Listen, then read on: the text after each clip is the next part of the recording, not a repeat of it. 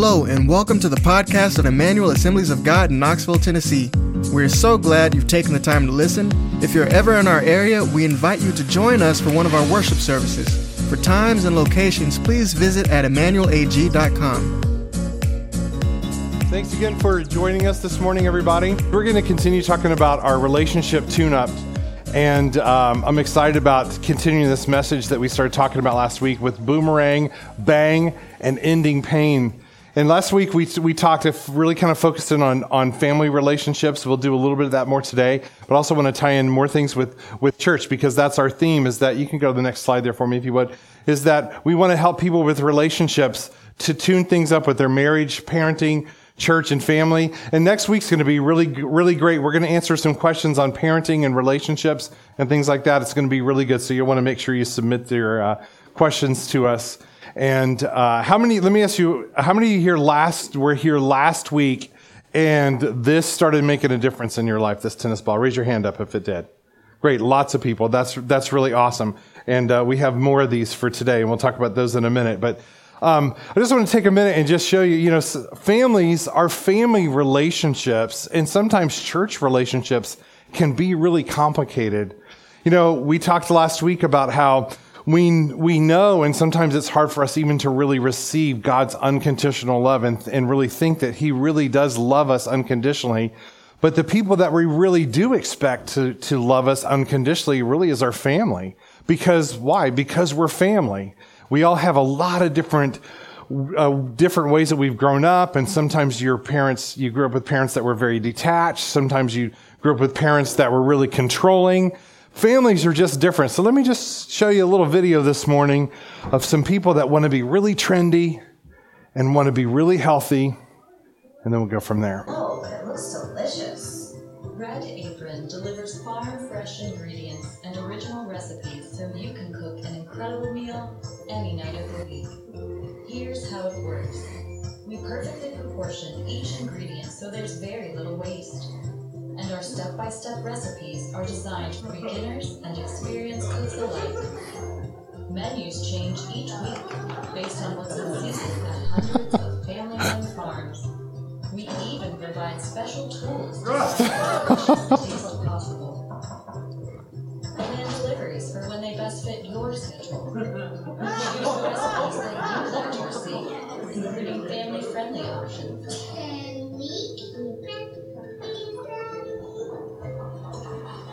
Learn to cook delicious new recipes with seasonal and specialty ingredients, all at a better value.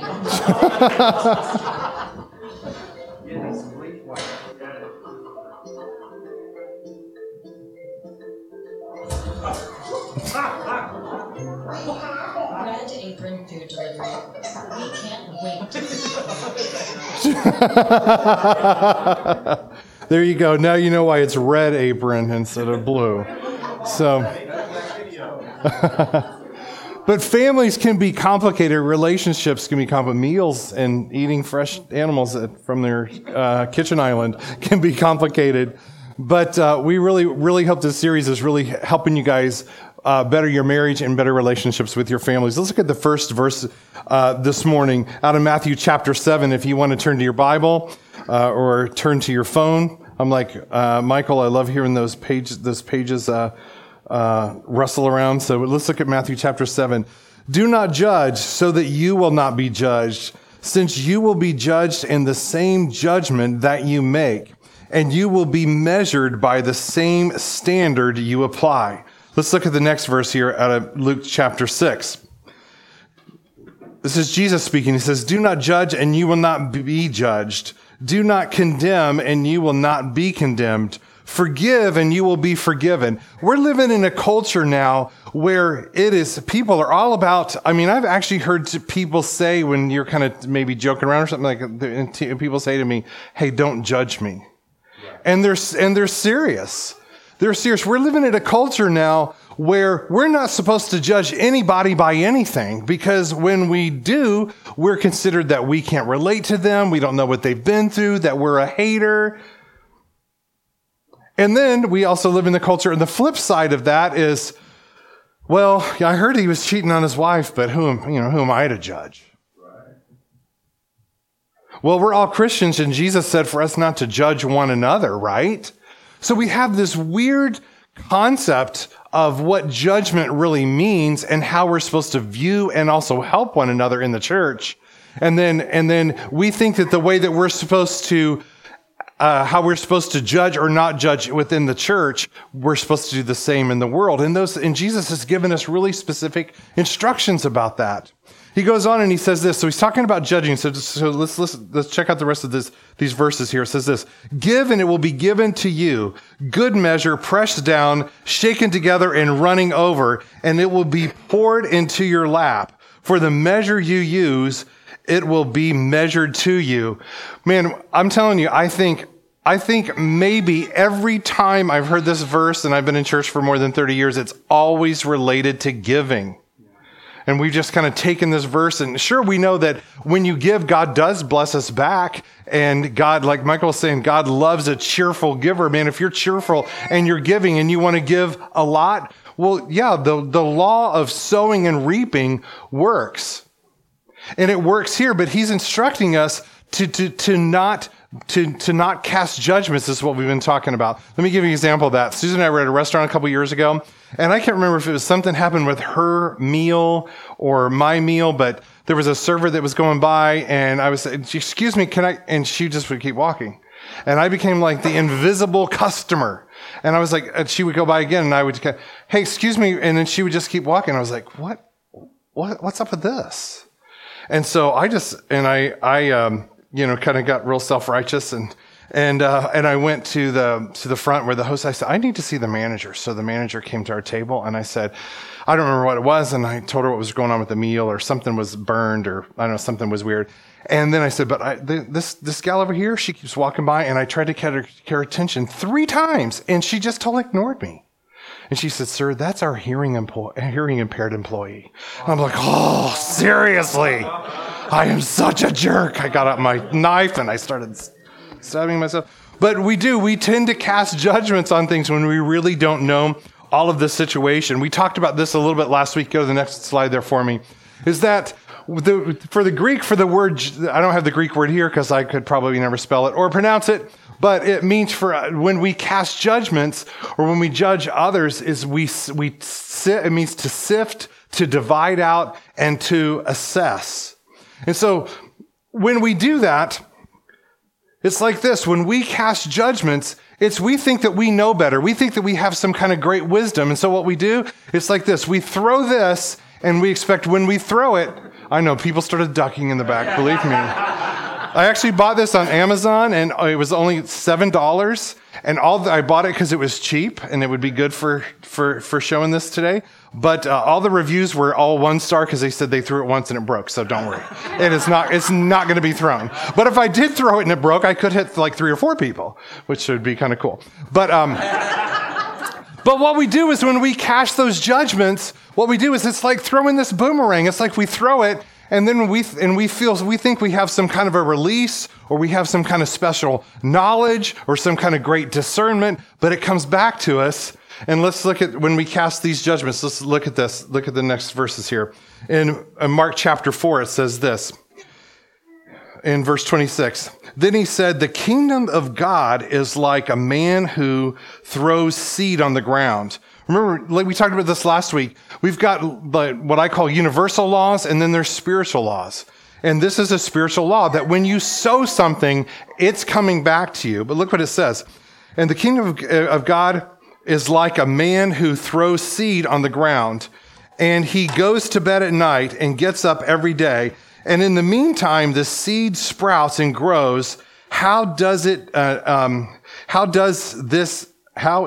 this, he does not know. Next, when we cast judgments upon other people, what we do is we start to sift and divide and assess with our own human nature, our own human knowledge. And not only is that not good, but then what always happens is the result of the next slide. Throw this, cast some judgment, it comes back. And when we cast our judgments, it always returns us pain. Well, I always knew that grandma liked her better than me because she got the best Christmas gifts. Always ends up in pain for us. Let me ask you this question. How many of you guys have ever been in church, and maybe this has even happened to you, but something happens where you know somebody in church and say the pastor's in a hurry with the sermon, or maybe there was some kind of friction on the worship team and he was trying to help some people out, so he's kind of really focused on what he has to do, maybe feeling a little bit stressed. He walks into the church and someone says, "Hey, pastor, how's it going this morning?" He's so focused, he doesn't even hear. He just passes them by. It's totally an error on his part. He just doesn't hear anything. But what happens to that person? You throw it. I didn't really think that pastor liked me. Why would he treat me like that? Boom. Throw it out. Well, I'm a giver. Boom. It always comes back to us in pain. How many times have we seen people in church get offended over something so small? They made the carpet blue in the auditorium. No one asked me about that. I don't feel very valued. It comes back to us as pain. I've even seen things happen pretty recently here at the church where somebody was offended over something that obviously was a big deal to them, but I thought it was kind of ridiculous, to be honest with you.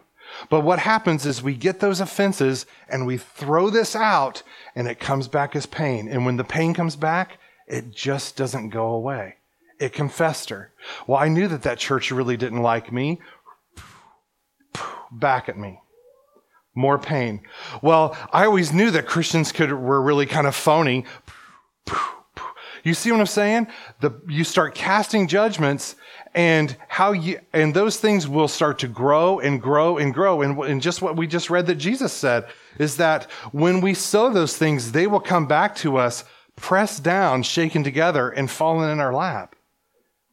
And so with us as believers, it's up to us to stop casting these judgments on our family and upon church members. Because what happens to that guy in church that's upset about something? He starts to cast his judgments. I didn't think the pastor really liked me anyway. Pain. Well, I came to the church and no one greeted me last week. Boom. Pain. Well, I think I'm going to start looking for another church. Boom. Pain. Well, I always knew those Christians were phony anyway. Boom. Pain. Well, I don't even think I want to go to church. I don't even know if I really believe in God anymore. Boom. Pain. How we cast those judgments and what we do with our thoughts, it'll cause us to feel a lot of pain in our lives, and it'll cause us to cast judgments that we really shouldn't cast, just like I did with the person that was deaf working in the restaurant. We talked last week about when we get into conflict with family, that it's great for us to sit down instead of casting a bunch of judgments and thinking about, I know why they treated me this way. They've always treated me this. I've never been mom's favorite. All these different things. That if we sit down, that we can ask questions. Well, why did this really happen? What was your intent in doing this with me? Or can I tell you how this made me feel? And how when we ask those non-threatening questions, how it can diffuse situations, and then the person that you're feeling conflict with or you've been hurt by, it will cause them to immediately not be full of defenses, but because you're trying to find out where they're at. We talked about this last week.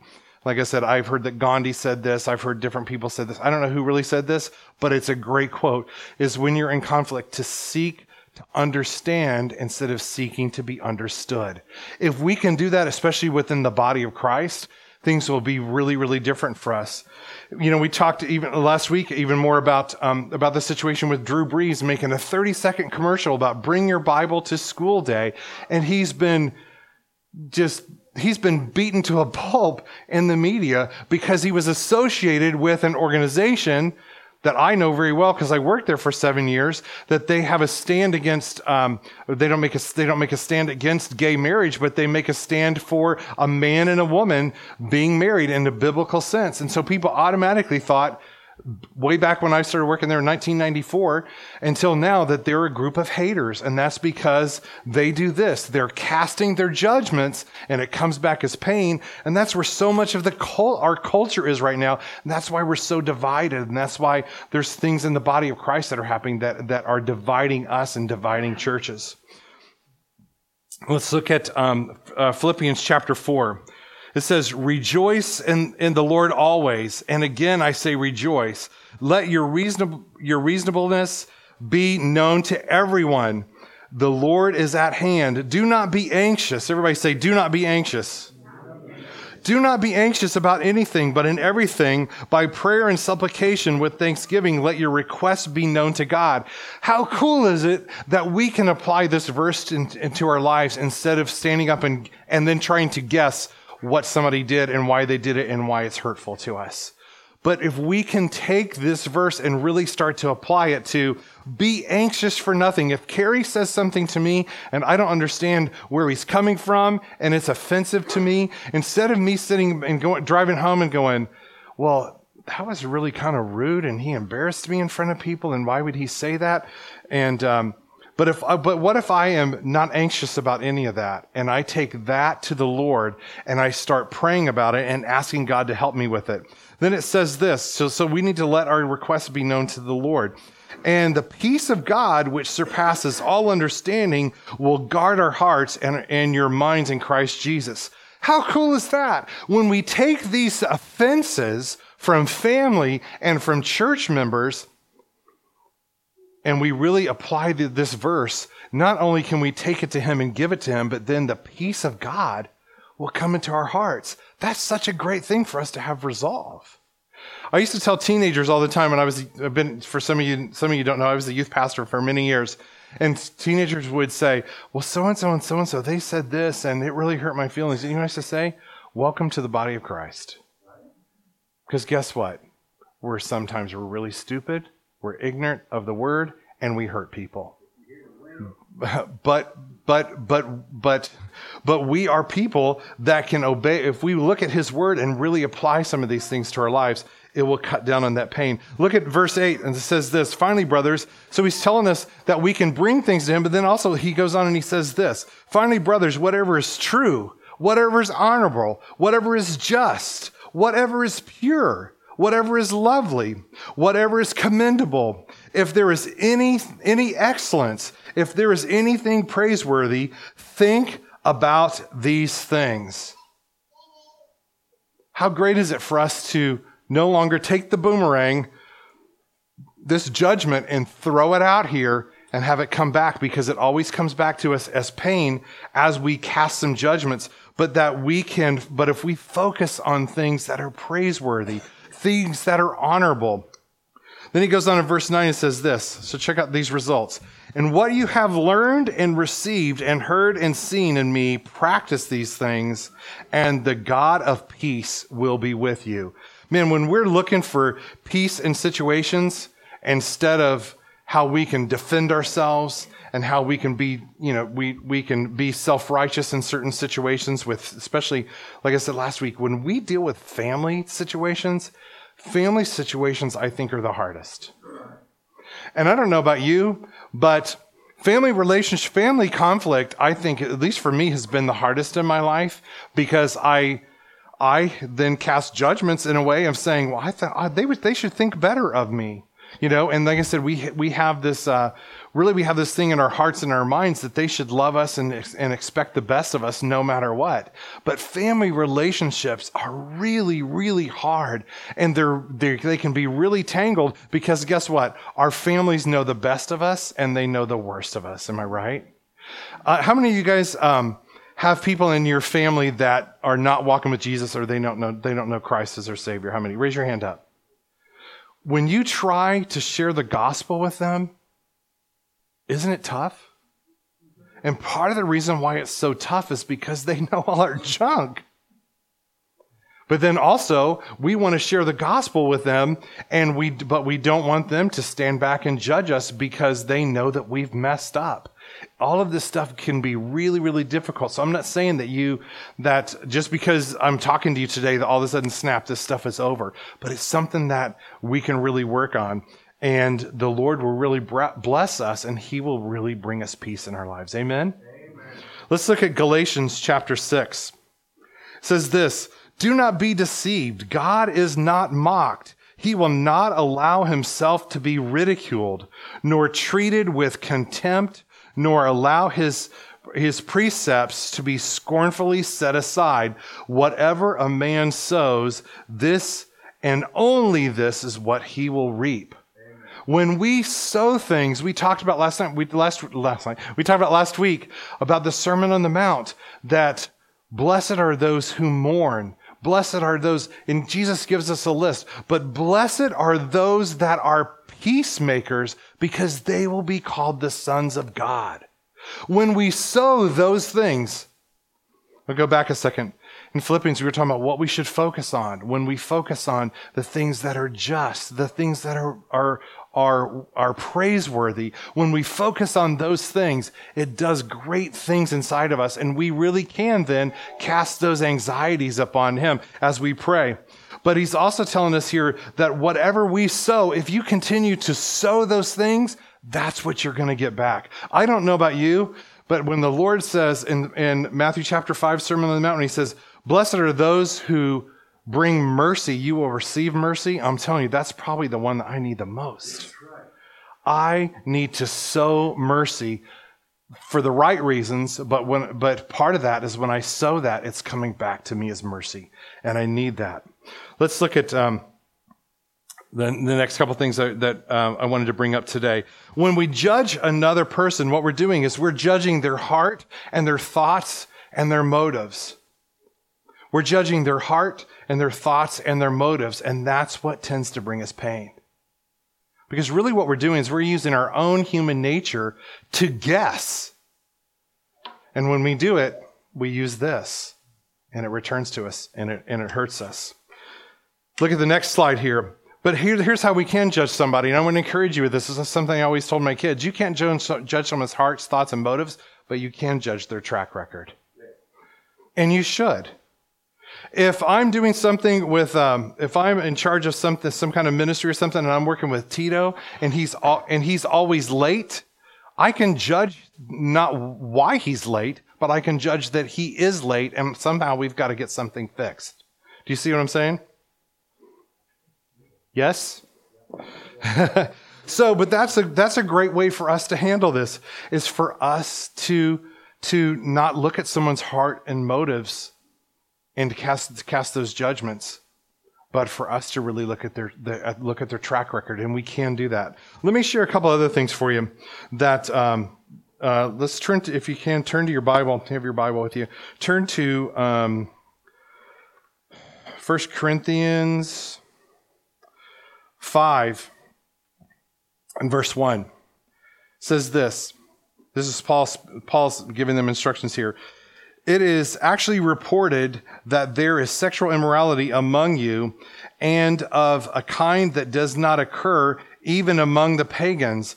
A man has his father's wife. So there's yes, exactly.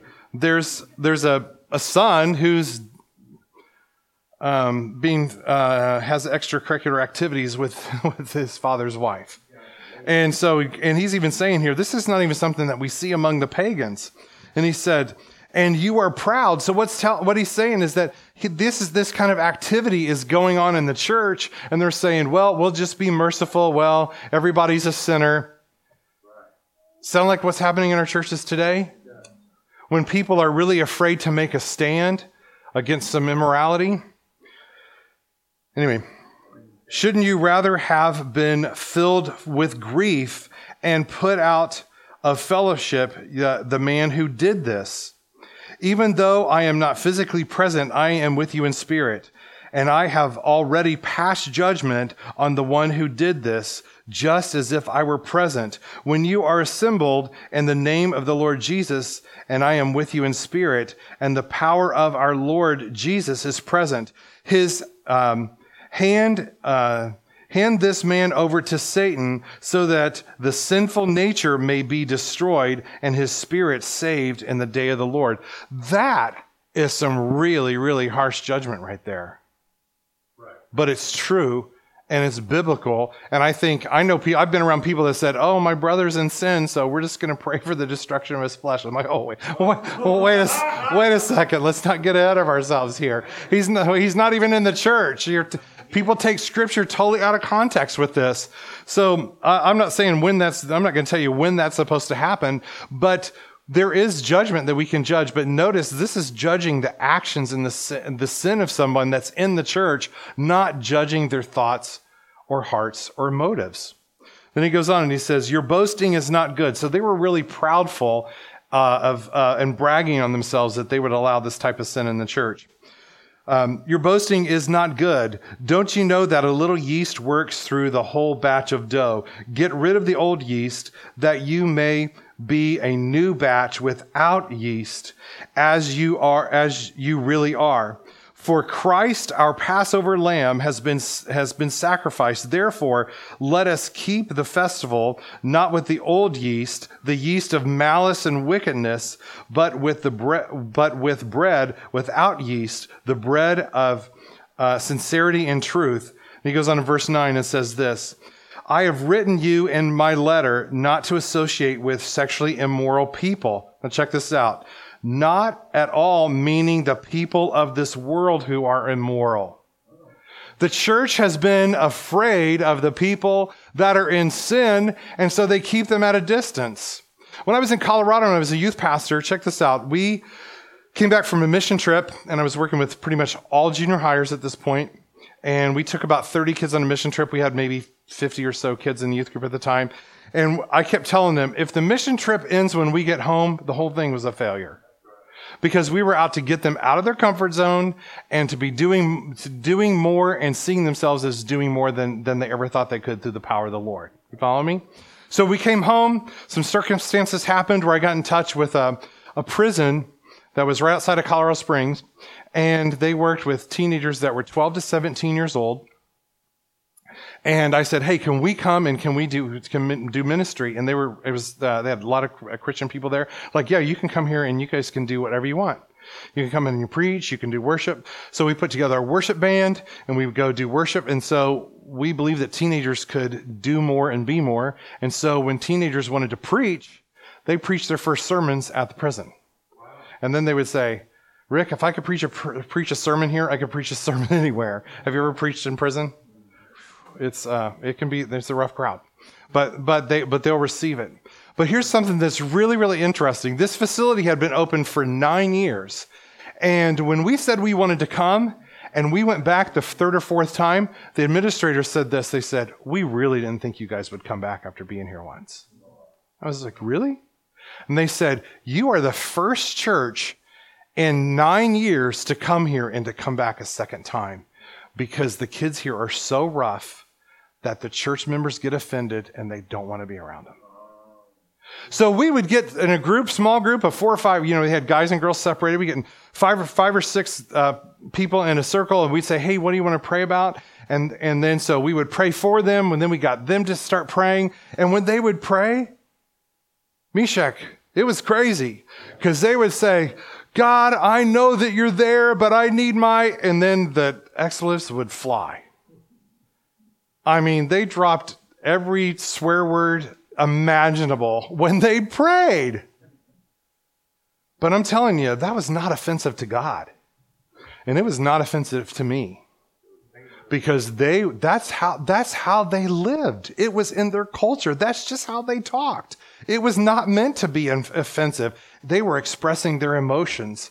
But you guys, we are not supposed to be afraid and judge people outside the church. He goes on and he says this. Let me keep reading here. He says that you should not associate with immoral people, not at all meaning the people of this world who are immoral or greedy or swindlers or idolaters. In that case, you would have to leave this world.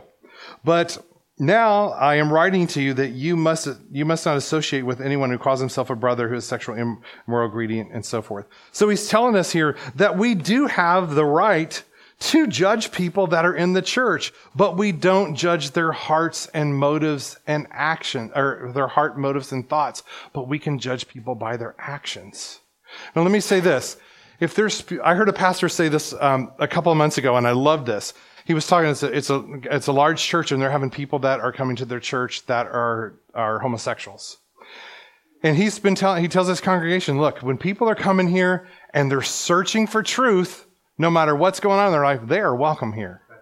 And when people are struggling with immorality, but they are wanting to get free, They are welcome here. But he said, but when people are coming in to make a statement and to try to change the doctrine of the church, they'll never last. And that's the way we really need to see this as a church, is we need to have people. If you're coming here and you're struggling with something, you are in the right place. Amen?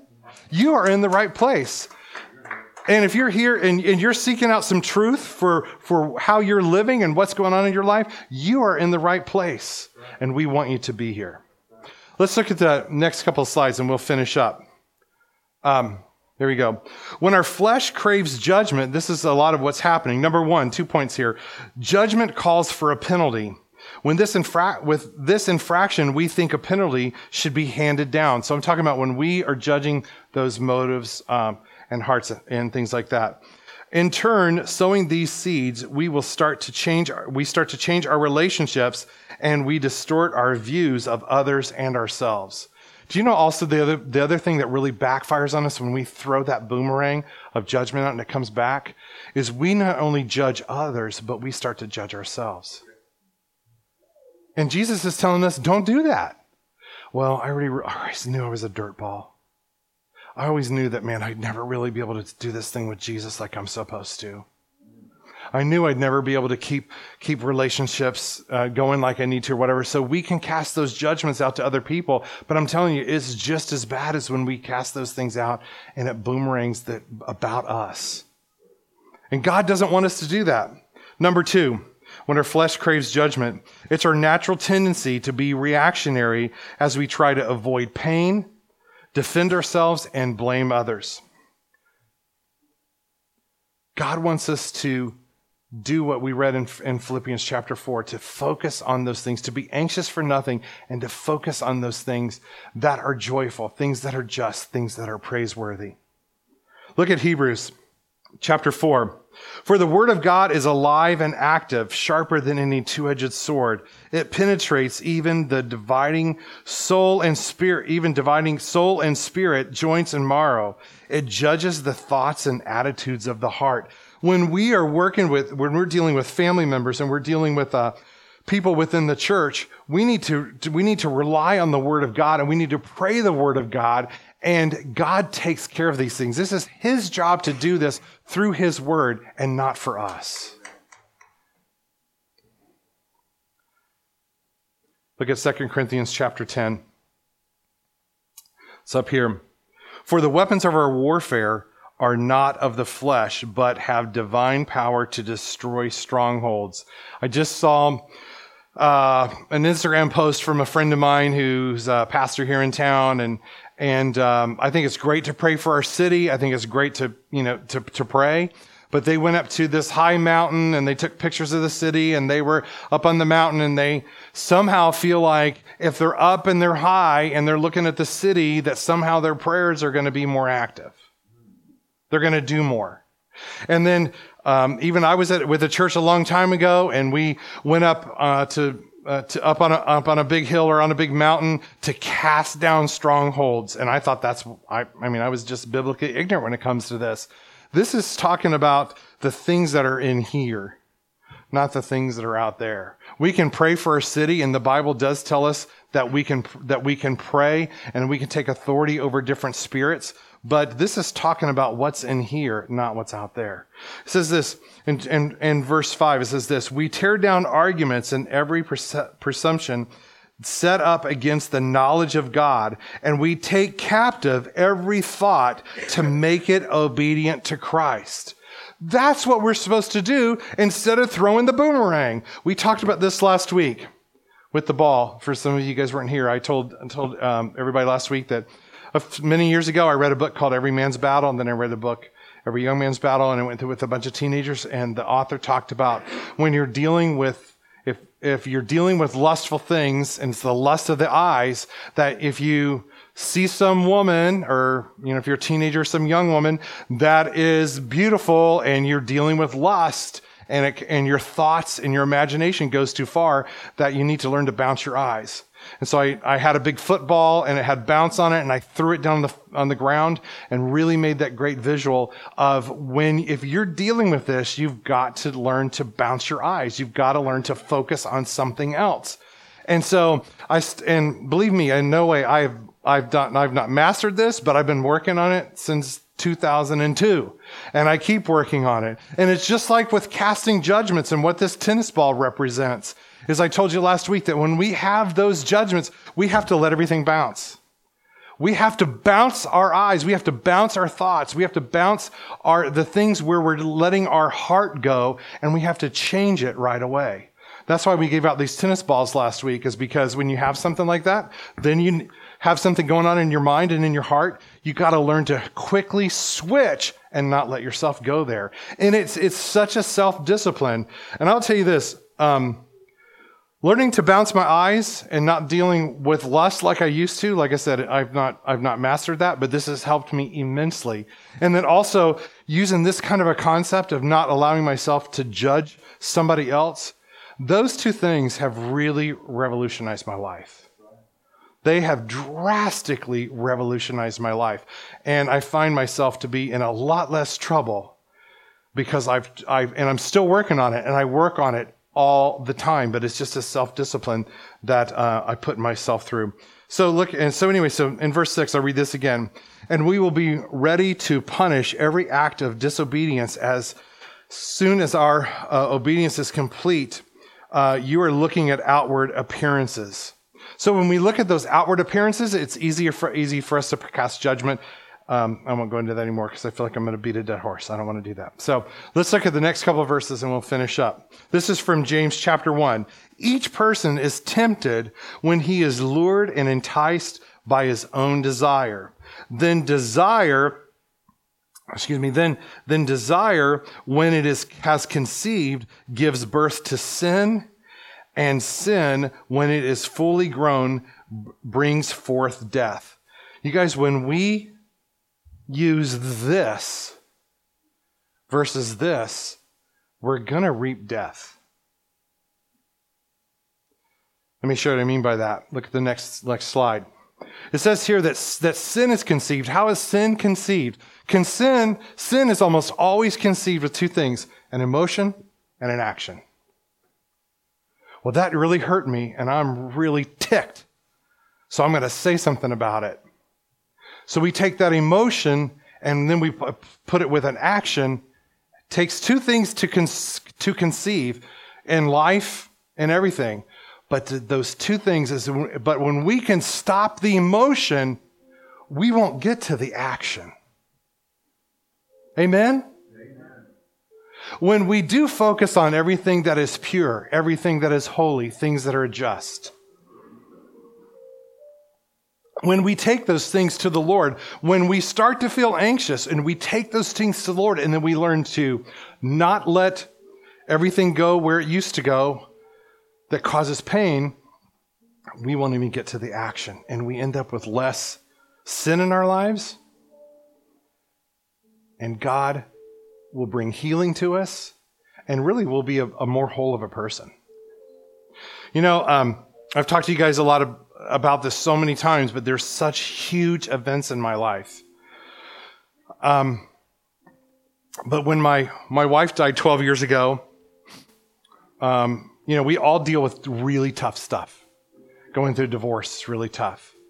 People, how many people do we know that were pregnant and had a miscarriage? And it is so, so hard. People die. Babies die.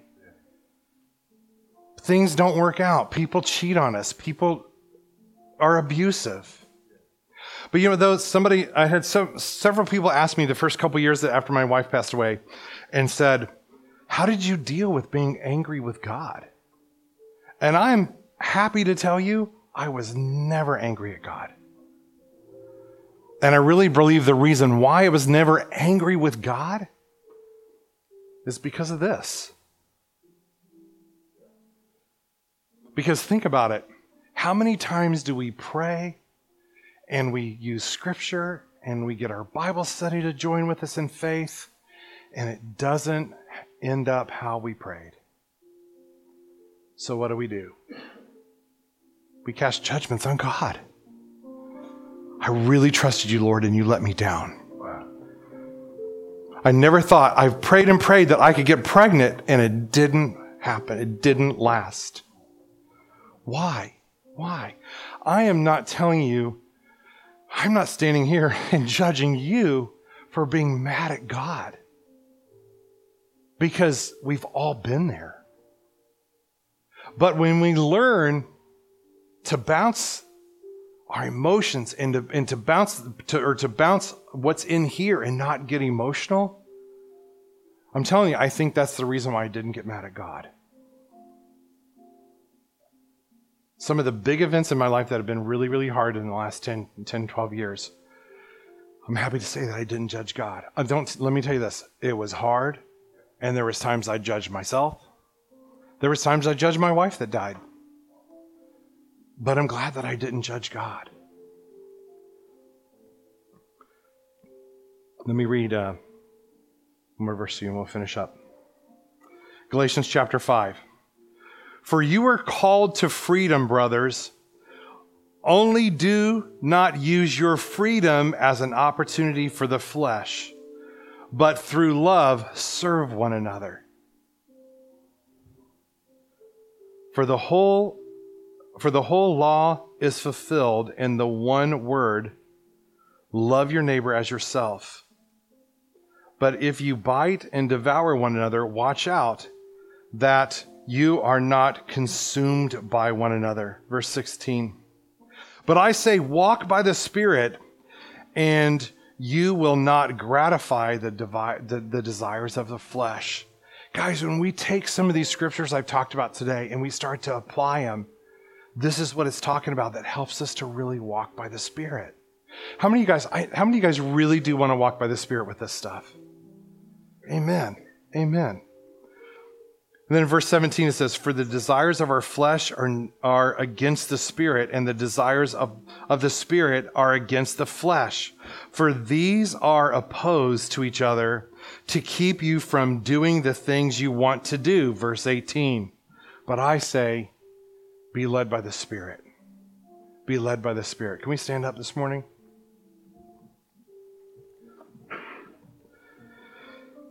Heavenly Father, we thank you so much for your goodness. And we thank you that each and every one of us, no matter how we feel, how we view ourselves, what we think of ourselves, that you saw us fit. You told us in Romans that you said that even though we were sinners, Christ died for us. And Lord, I thank you that your plan for each and every one of us, that we would walk in healing, that we would walk to be people that are whole, that we could serve you better and to serve one another even more.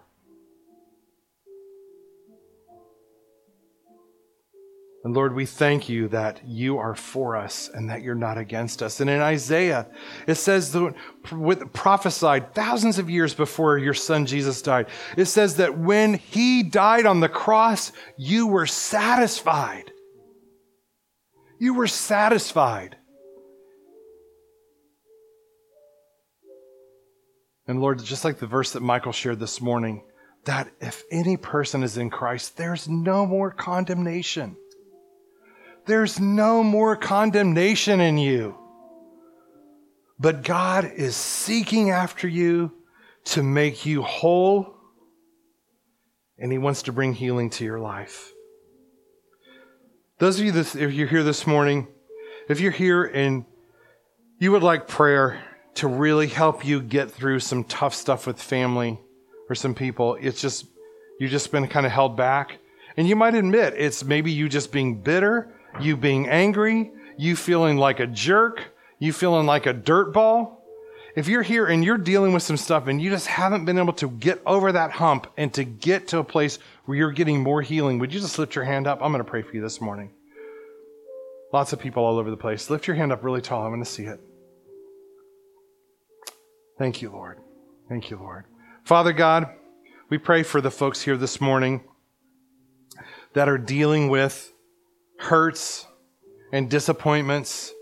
And even those hurts and disappointments, they feel like are directed at you. And I ask, Lord, that you would begin to bring healing to them, Father, in a supernatural way. Just where you're standing this morning, just ask God, whatever you've been dealing with, ask God to forgive you. Ask Him to forgive you. Confess.